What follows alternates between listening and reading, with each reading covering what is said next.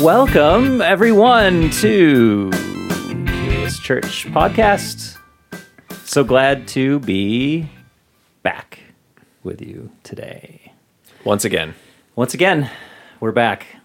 Hello, Matthew. Hi, Aaron. You know, this is probably an off-mic conversation, but how do you feel about Matthew as opposed to Matt? Has this never come up on the podcast before? I don't think so. Oh, well, Matthew is my family name, is how I think about it, and Matt is what everyone else calls me. So, Family name. which is only true as of the year 2001. I was Matthew for my entire childhood to everyone. Really? And then when we moved to the States, I honestly can't remember kind of the details of the decision, but I introduced myself to like people at school as Matt. Was it your decision? Yeah. Oh, Yeah. all right. And then I was Matt ever since.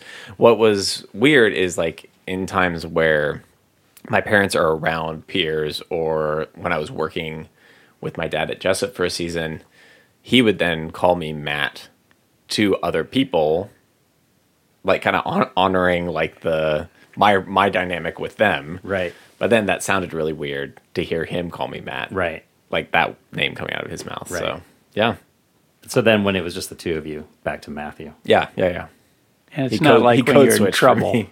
It's not like I've No, done something no. wrong. I'm Matthew again. It's No, that's just what my family calls me. Okay.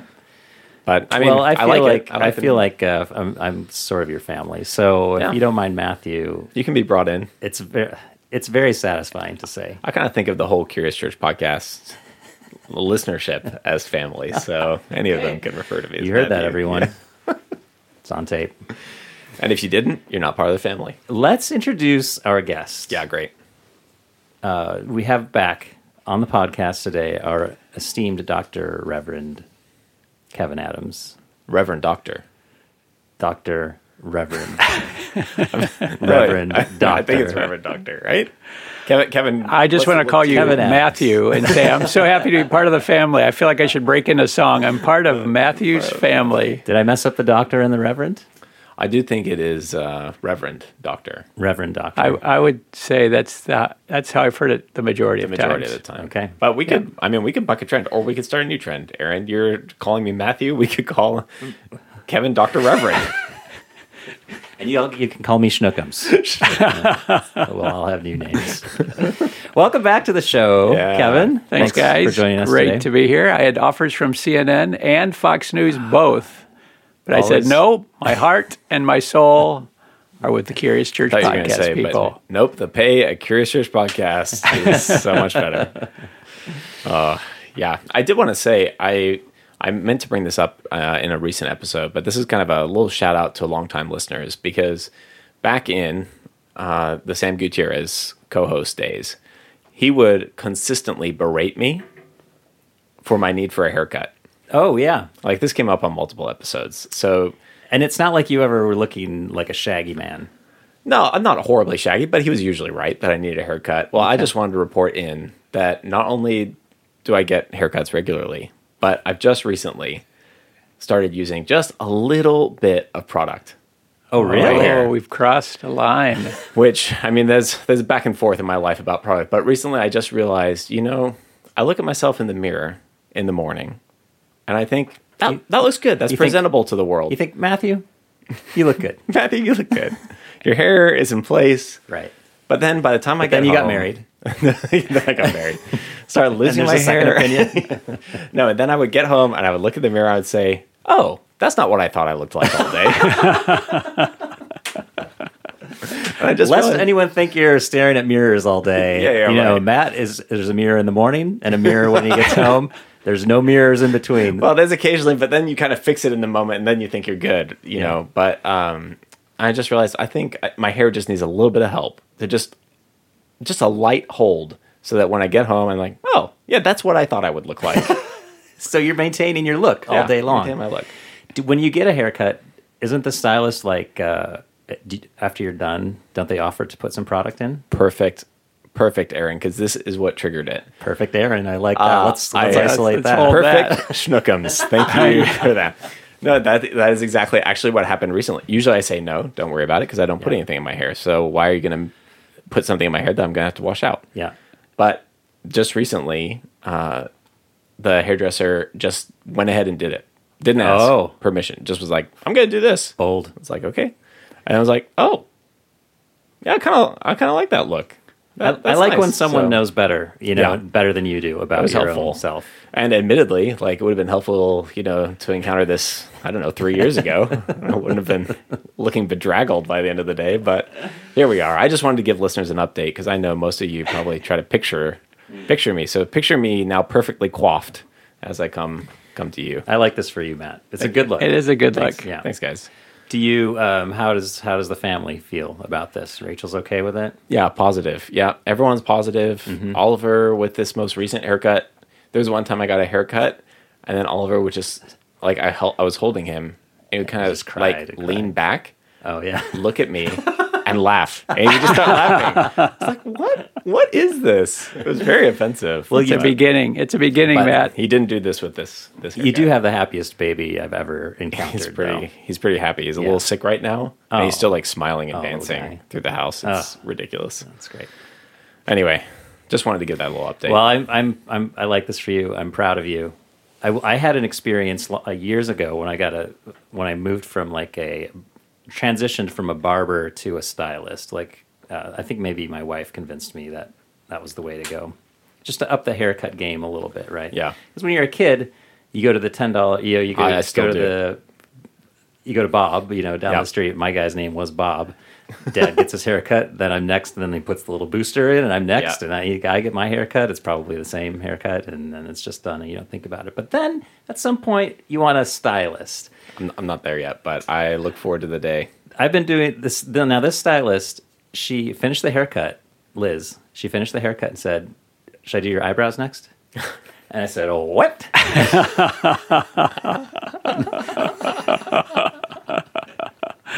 No, I want to keep my eyebrows. And she's like, no, I'll just trim them. I'm like, trim my eyebrows? That sounded crazy. So I declined that time. Then next time I thought she might ask again. So I was feeling brave and I accepted. And it changed my eyebrow game for the better. So I got to give it up to Liz. Shout out for Liz. This needs to be. I need to be. I need to keep doing this. Actually, I could not have hoped for a better follow up to my sharing about my hair situation. I didn't put any product in my eyebrows, but now there isn't. They're not like poking out. So I can do it at home now with my razor. Oh, that's so great. Little Kevin, do you have eyebrow any beauty tips for us? You both look so just handsome and debonair. I just was going to start with that. So I'm like, whoever you're going to, keep going. Keep going. Dear, it's so funny. Shall we dive into a segment? Yeah, let's do it. This segment, I think we agreed upon to be I Like It. Yep. Is that true? That's true.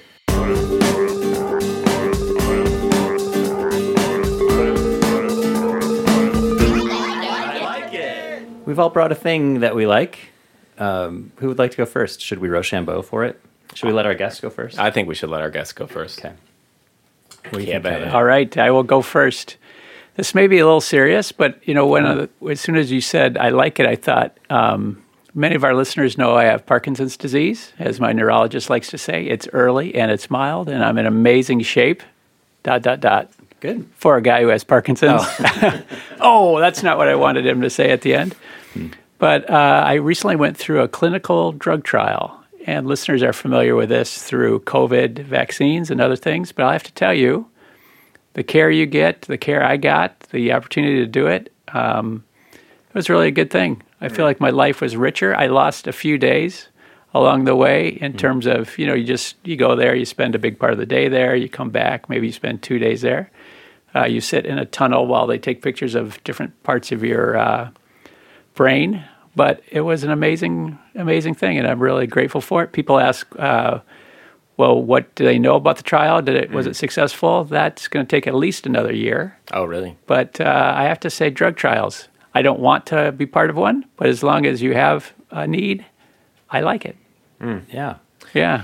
I would. My heart goes out to folks who do. I was thinking kind of in a COVID context, right? Yeah, especially right. as the kids' vaccine is kind of getting approved and being rolled out, and I feel like grateful for those people who sort of offer them. It's like it's just a sacrifice to it, kind of, right? a kind of risk. Yeah. Do you have like it's just you going to these appointments with the doctor? Like, right. are you running into other people as a part of this trial? Or no? For a long time, I was patient number 1 of UCSF, and there's 240 patients around the country. You are number 1, and they spread them out, and I am number 1, which is usually I'm used to that because of alphabetical last name Adams, of course. Right. But you don't necessarily want to be number 1 in the drug trial. Yeah. It just means you need to wait. So, but no, it's just, especially during COVID, they don't want anybody else in the room. So it's just me and the questions they ask. They like to keep them confidential. The answers, medical regulations and all that. Right. Yeah. Are you okay sharing like what's next for you treatment wise? Oh, sure.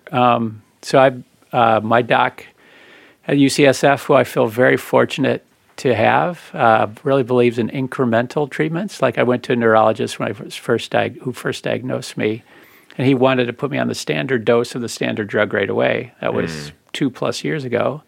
And this doc is, let's just take this as you need it. And so I have a drug now that I've been using for about 10 days. I'm not sure it works. It works about half the time, and it takes about 8 weeks to know if it's working or how it's working, that kind of thing. So I'm in process, I would say. Okay. Yeah.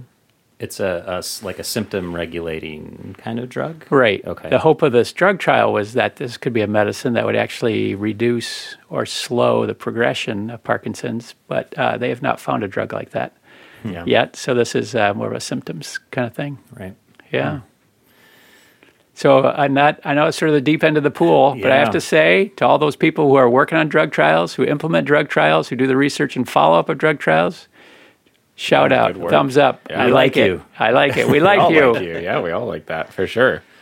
Okay, Matt, follow that. Well, I know I should have probably gone last. No, that's great. Oh, you know what? We can hold multitudes as a that's podcast, right. Big and small. Because I like hot sandwiches. So that's what I bought. Particularly Rachel and I, at some point, this might have been during the pandemic, might have been slightly before, bought one of those like 5-in-1 grill panini press, the good sort life of griddle things. They're not insanely expensive, but the difference between a cold sandwich and a hot sandwich is even just, during the summer.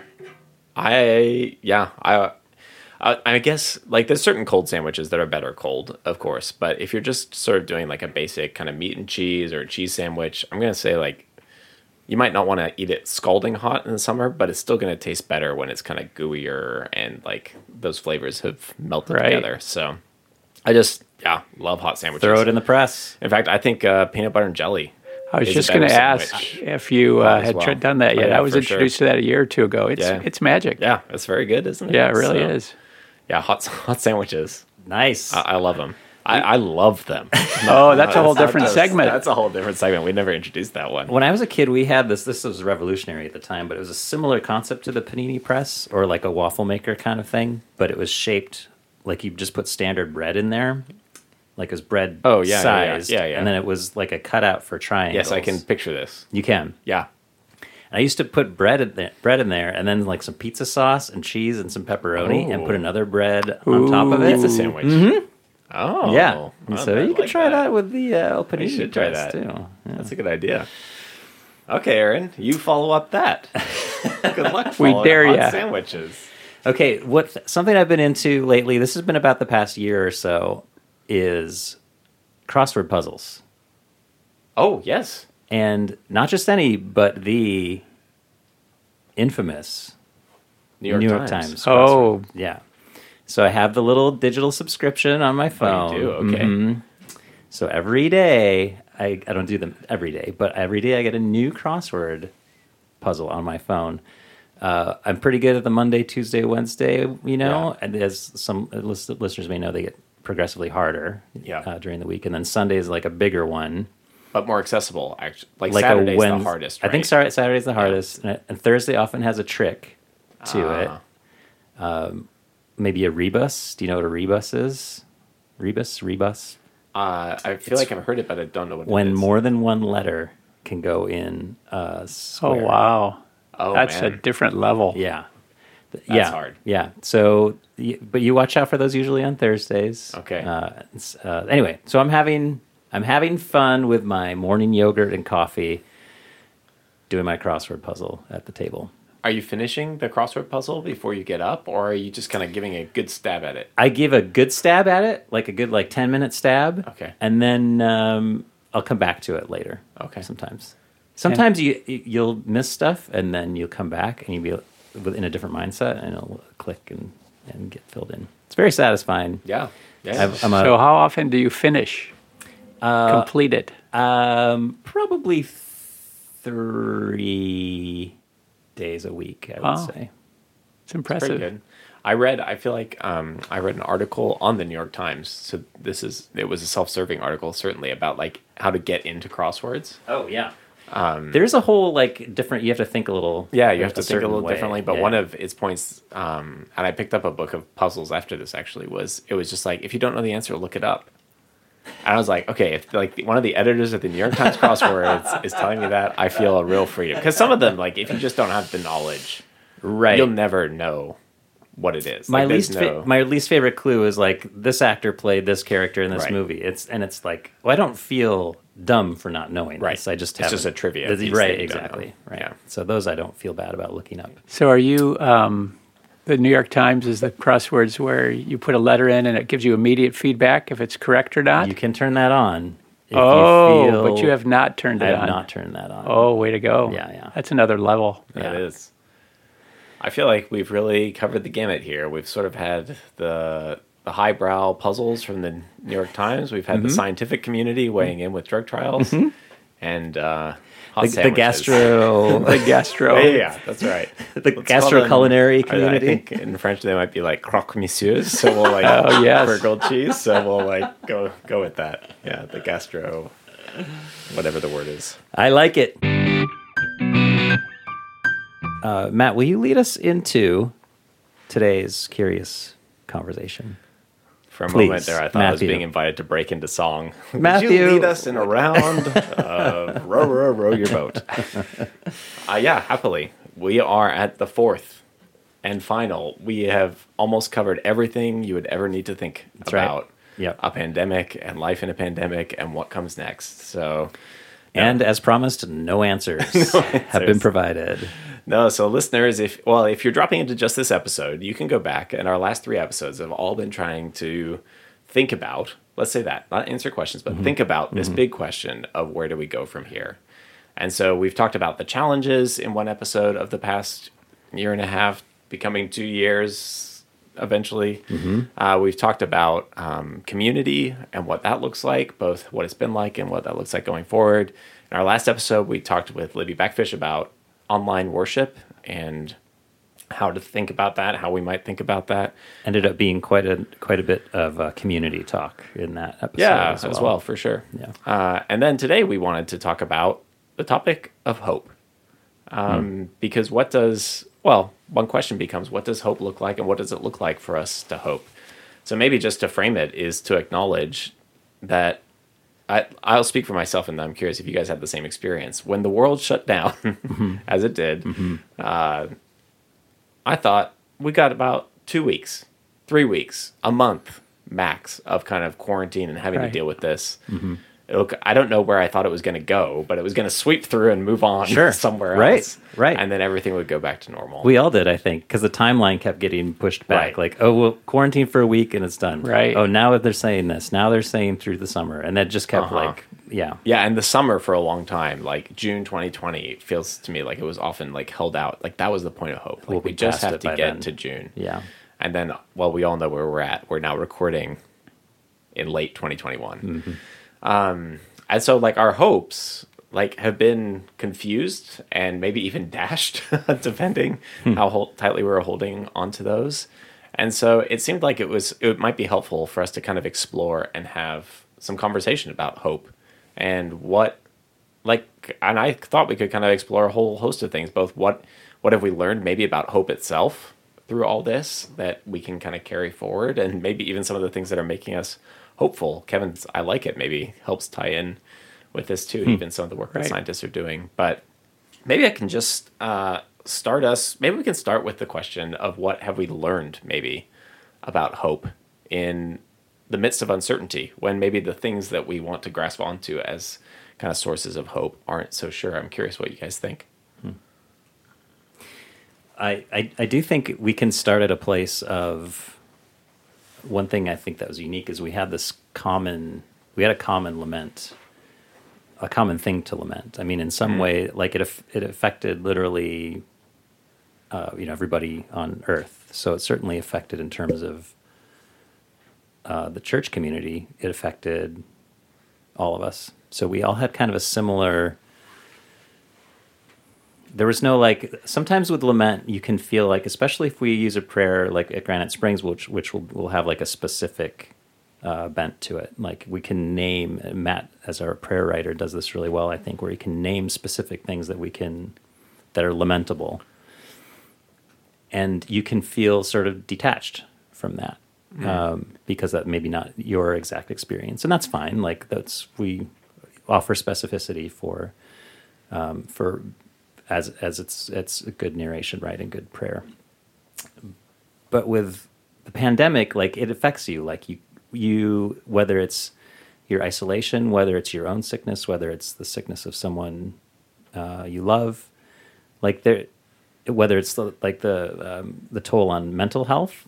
I think everyone will have come away from this, whenever that might be, if ever, being affected by this pandemic. So yeah, that's just an observation worth making. So it's like we can hope, if we're hoping, we all are kind of hoping for the same thing, some version of the same thing. Yeah, one of the things I was thinking about is like in some sense, the thing that we hope for is impossible. Yeah. In terms of a return to normal, like there will be no more normal. There might be we might live life similarly to how we lived before. I'm optimistic that one day that will be the case. But we will, our culture and society will never be able to ignore the stamp of this season, right? Maybe I think especially of children, and just for some of them a couple of years out of school, or even children who have just dropped off the rolls of school. There's going to be a lost education, lost set of kids even, really. And so it's okay, one of the questions that it's forced me to ask is okay, what am I hoping in? And it's weird, but I think one of the things that it's revealed for me is I tend to hope in some form of normalcy in general, not just in a pandemic time. That's kind of I can be optimistic because the days will kind of keep going. It seems like a modest hope, right? Normalcy. Right. Yeah. Hoping for, Yeah, but then that's also placing hope in a particular kind of whirring machine of culture and capitalism and all of these things. It's not my normalcy is predicated so much on systems and on other people, right? That and so then stepping back as a person of faith, it's oh, is that where should I be investing that much hope kind of in these things? Right. I think the answer becomes quickly apparent, but that's one of the things that I've just been reflecting on as I think about okay, what's kind of the object of my hope? On kind of a day-to-day basis. It's felt revelatory to me. Well, is it okay to hope in those things? Are those vehicles of hope? In terms of the science and the economics that bring us toward normalcy? Feels can we hope? Yeah. Can we hope in God by hoping in science? Oh wow! You just blew up the question. Yeah, I mean, I don't know. Well, I want to hear what Kevin thinks. Yeah, let's get somebody. Oh, you guys are on such a roll. I thought I'm just kind of watching these wise two dudes just we're wax eloquent. Starting to swim out to sea. Yeah, starting to wave our hands. Throw us a light. Throw us a light ring. To wave our hands. Yeah, such a good series of questions and thoughts, I think. I've been kind of brewing on this, and I don't have what I would call any kind of definite answer. Yeah. Big surprise, right? Just to fit the theme of where we've been the last few weeks or a few episodes. I have wondered if we can think of it as sort of big H hope and small h hope.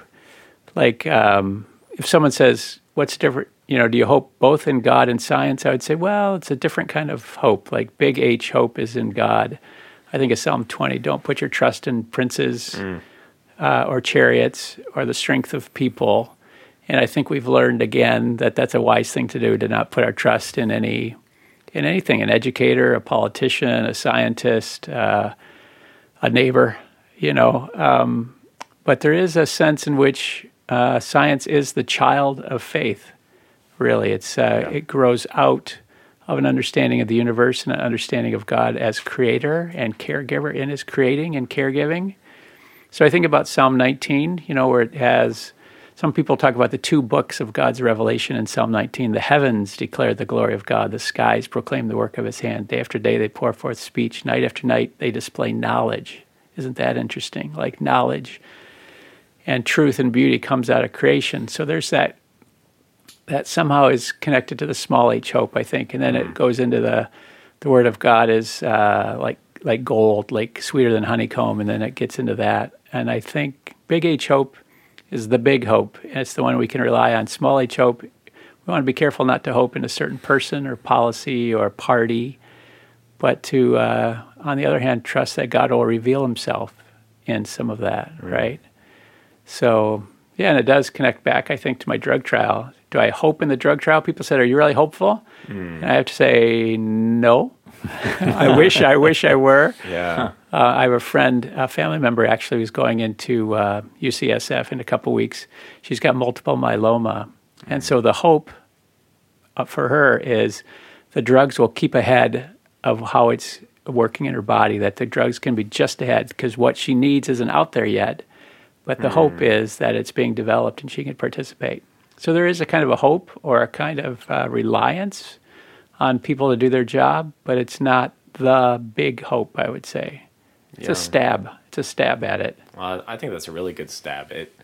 I'm reading Dante's Inferno right now. I was talking with Aaron a little bit about that before, but right now, as I walk through hell with Dante, but he's talking about the lower rings, and in the lower rings, those who are involved with usury, so like basically making money on money, are lower than those who are violent. And Dante asks Virgil, who's leading him through the rings of hell, why is this? And basically the explanation is, well, the making of money on money is something unnatural. It is, and the analogy they make is God gifts humanity with creation and invites humanity to steward creation and to build on it. So then everything that man makes is, in some sense, the language that's used is sort of the grandchild of God. These are the grandchildren of God. Oh, nice. I like that. But usury, to make money on the fruit of others' labor, is then to abuse sort of the way that things were made to be. So even when I hear you talking about kind of the relationship and science being the child of faith, I thought of that. This is kind of, science is kind of the grandchildren of God's work. It's like that. Humanity taking what God has gifted and then exploring and deepening. And there is something hopeful about that. I'm like, is there a difference between hope and optimism in the way that we're kind of wrestling with that? Because even when I think about you talking about this person going in, it's sort of we want to be kind of hopeful in some sense, that hopeful enough to engage in the process. Yeah, at exactly. minimum. Yeah. And yeah, I think we're all wrestling maybe with how that kind of forward almost posture, I'm going to step into this, right, can also be held with a fuller knowledge of reality.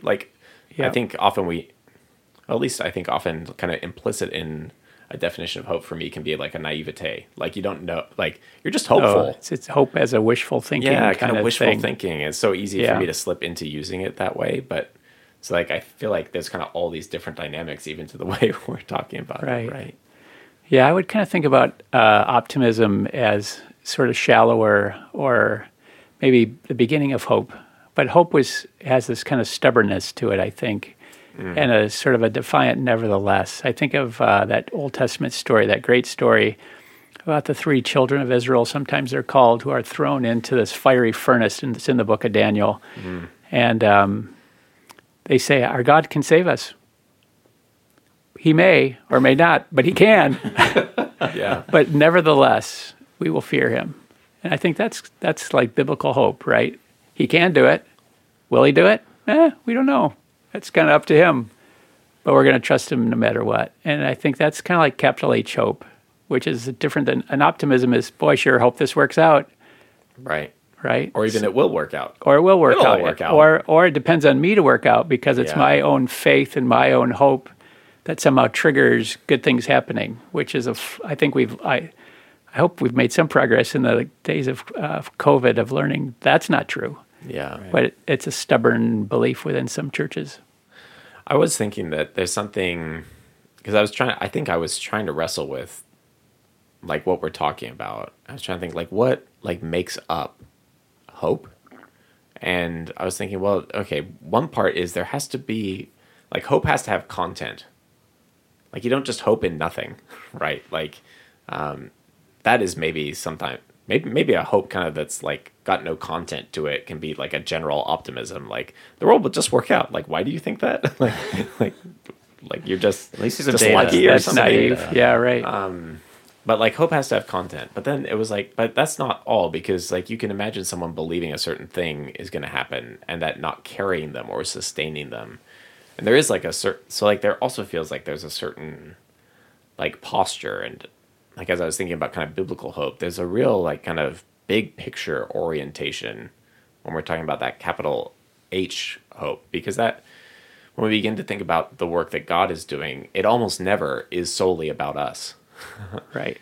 It's a bigger vision. So maybe there's something about it that like it's expansive rather than reductive. Like one of the things I was thinking about is feels like the pandemic really highlighted how hard it is to have hope by yourself in isolation. Like I think hope is, and it springs to mind like people on desert islands, you know, like who just eventually give up or something or like are desperately holding on. Like part of the challenge for them is to hold on hope that one day the plane will go overhead and they'll light their big bonfire or whatever. But it's like really hard to have hope by yourself. There is something about it that, I mean, many of our conversations are revolved around community, but there's something about it where it's like, it's really helpful to have someone else saying, hey, remember, like remember this, or like, here's something to hope in. It'll all be over by June. And then August, and then October. I wonder, as you were talking, Matt, I thought, I don't know if I've ever thought about this, but does hope need a person? Do you hope? I mean, you can hope in science, you can hope in medicine, you can hope in a political program, you can hope in educational theory, you can hope in chemistry, botany, on the list can go. But does hope need a biblical hope needs a person. So you're always like grounded in what God's already done and daring to risk on what he may do again. Gets kind of this obedience where you're grounded and expectant at the same time. Yeah. So biblical hope needs a person. The big H hope, I think, does. But I don't know how that would apply to hope in general. Like you get married and you hope in this person. Yeah. Which is a pretty good bet as I think about you two and your spouses. That's we hope well. You did well. You did well. Yeah, exactly. Yeah. That feels resonant, Kevin. I even think about conversations around climate change right now. No one out there, regardless of your stance, is saying, well, like, we could just hope things will get better. Right. Right.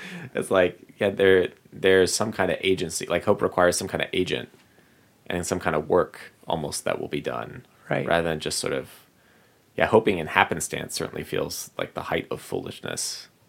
Yeah. Doesn't it? To just like sort of hope like the proverbial head in the ground and ignoring. I like that idea. Are we fortifying each other's hope? Because I think there's something to be said for that too, like as a church community. Yeah, say more about that, Aaron. Take us on your train. I just thought of it. I just told you my trains. I think that was off mic. My train story is not a positive one necessarily. Yeah. It gets there really late, and the bathrooms are terrible. That was not funny. Well, hope certainly needs people in both senses, maybe. Like, is what I hear Kevin saying, is the content of our hope is almost always has to be personal. Yeah. It has to have some kind of agency, something active. Right. Not just like we don't say we place hope in sort of the inevitability of what's going to happen. Like no one says like, oh, I'm going to die, so I hope in death, because that's definitely going to happen. Or I hope I'm going to pay my taxes next year. It's like these things are going to come due. Like they just will happen. You chose death and taxes as the certainties. Yeah. Very nice. Exactly. Very nice. But then I like what you're saying too, Aaron, is like, yeah, we like hope is also, it's sort of like the superpower of a community in some ways. Yeah. That can be nourished in hope by one another. I think that's exactly what I was going to say, Matt. So good job. You nailed it for me. But there's a working together aspect of it, I think, where our hope, I think maybe hope begets hope. And so when you're, as a church community, hoping together, it creates something pretty powerful. Yeah, I think that's exactly right. I mean, I think that's going back to Shadrach, Meshach, and Abednego. That story is told to give other people a hope in that same line. God may answer as you want. He may answer in a way you'd prefer. He didn't, but he's going to answer. And that's our story, and we're sticking to it. And you may believe it at a moment in a different way than I do. I may believe it, but when we're together, we can feed off each other's hope. Yeah. That is kind of what Eucharist is every week. That's probably a good idea. We have it every week, isn't it? Because we talk about the new creation that is coming and how Jesus' death and resurrection brings that. And when we come forward, we're not... There's this beautiful article by your father-in-law that I keep referring back to on Eucharist. And I'm pointing to Aaron in case you can't see.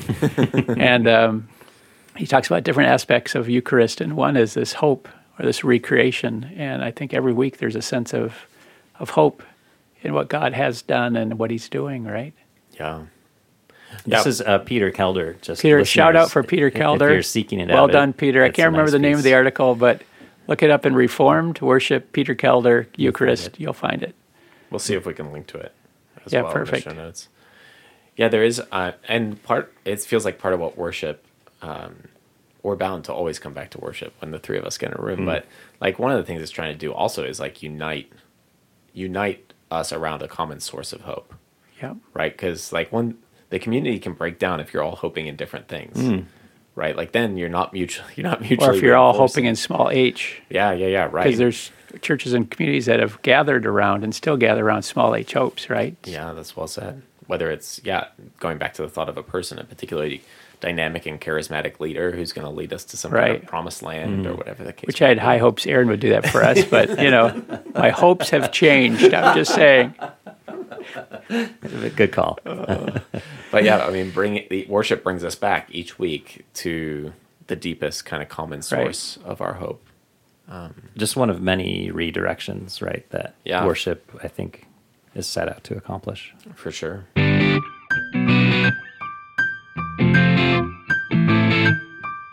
I was curious, kind of as we come, not to the end of a conversation about hope, but at least we pause this Curious Church's conversation about hope. Is there anything that's making you hopeful? And maybe we mean sort of in the capital H kind of sense, but we can mean that in the sense of God working in the world as well, right? So is there anything that makes you hopeful right now? Yeah, one thing comes to my mind. I think of Peter before he denied Jesus 3 times. Jesus uses the phrase, you are being sifted. Such an interesting phrase, right? You're being sifted, you're going to be sifted, and you're going to be okay. You're going to be stronger on the other side, but you're going to be sifted. I wonder, I have some hope that the church and individuals who follow Jesus are being sifted. Like some of the chaos and some of the upheaval. I have a couple friends who are pastors, to put it mildly. And what's going on in different congregations is pretty chaotic and kind of restless. And there's it's like a bubbling stew, and some things come up and they're pretty ugly, and some things shouldn't happen. But I wonder if in all that there's a sifting going on as God is maybe preparing us for what's next. Now, maybe that's overly optimistic. Maybe that's overly wishful, to use substitutes for hope. But I'm hopeful that God is doing some sifting or letting that happen. And I think about your kids, think about our kids, think about the generations that are to come. And there could be a clearer sense of kind of faith and what hope really is, and the person it's hope attaches to, because we've gone through this terrible experience, really. When you say sifting, what do you mean? I mean, you're kind of being shaken, right? You're kind of, like another image might be you're being purged, you're putting in a furnace, you're kind of in the old biblical image, your dross is being melted away and the gold shines, but sifting is kind of like you're being shaken, and at the end of the day, you're a different person because you've been shaken, and you could be a worse person, or you could be a better person. It sounds a little cliche, but I think as a whole, through the practices, like that's why I'm also hopeful about the practices we do in our worship services to shape people into the kind of people they can be by God's grace. So, nice. I'm hopeful about. I think the pandemic has helpfully kind of continued to shine a light on mental health and its significance. And I think that's some reason for kind of hope that there is something about God's care for his people extends also to the ways that our brains work and think and struggle. Yeah. And sometimes that includes neurochemistry, and sometimes it includes just the need for talking and processing and some of these things. But I feel like there's an increasing awareness of the significance of that because we've had like kind of a collective trauma. In other words, it can be tempting, I think, when like one group of people is fine and then sort of another group is saying, I'm hurting or need this, to just say, well, like, no, you're fine too. But when we all have kind of collectively experienced something, there's kind of a solidarity, but also recognition of the impact. I think that's hopeful. I think the other thing that's hopeful and kind of mysterious and wonderful to me is like Jesus remains compelling. We, towards kind of the end of ordinary time in this year, we're going through the teachings of Jesus in Mark.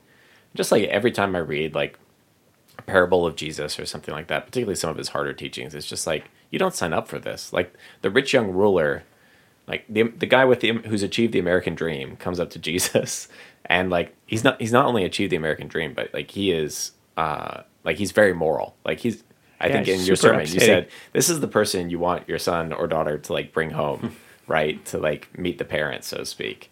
And Jesus just says, you know what? What's left for you to do is to sell everything, and then come follow me. I was like, that's not the kind of thing you sign up for, right? But yet, like, people continue to be interested in Jesus, continue to be curious about Jesus. He remains compelling. I was listening to a podcast with Dallas Willard's daughter reflecting on kind of her dad's ministry. And one of the things they were talking about, this was actually with Richard Foster's son and Dallas Willard's daughter talking together about some of their experiences. But they were just reflecting on how Dallas Willard would have said that Jesus was the most relaxed person. Oh. Like he was like the most non-anxious presence, which I think in this conversation about hope makes me think that he was secure in the source of his hope and kind of his orientation towards that, but also that there's always going to be something compelling about him in a world that's chaotic and frenetic and struggling. Like Jesus is just always going to be compelling. Who knows what that means for our various institutions and the ways they rise and fall, but that will not impact Jesus himself. So that's hopeful. That's kind of capital H hopeful to me. I mean, you guys have great answers. Hot sandwiches. Hot sandwiches. I'm going to be the hot sandwich of answers. I mean, this has really been. I mean, it's been painful. Yeah. So I confess to some feeling hopeless. It seemed like at every turn, we kind of screwed it up as a society. Like, instead of coming together, we created huge rifts instead of, that's kind of my main one. Like, so I'm grateful for you guys sharing your hopes. So that's going to help me out a little bit. I think it'll be interesting to see, kind of on the other end of things, although we know by now not to say when the pandemic is over because it's likely never will be, but what will come out in terms of art and things that people create, and some new, like potentially new, if not psalms, psalm-like laments and cries.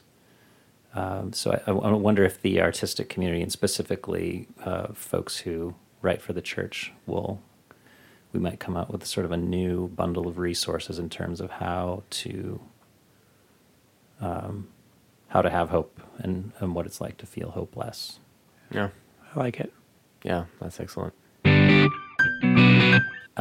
Should we close with? I'd like to close with one takeaway. Oh, great! Yeah, just because I love. This is going to stick with me. Was Kevin's idea of hope having stubbornness, and I think in terms of, this is something we've been talking about for a long time, but the idea of rhythm in the faith, the idea of repetition in the faith, the idea of leaning on ancient words to kind of help us put words to things we don't know how to word.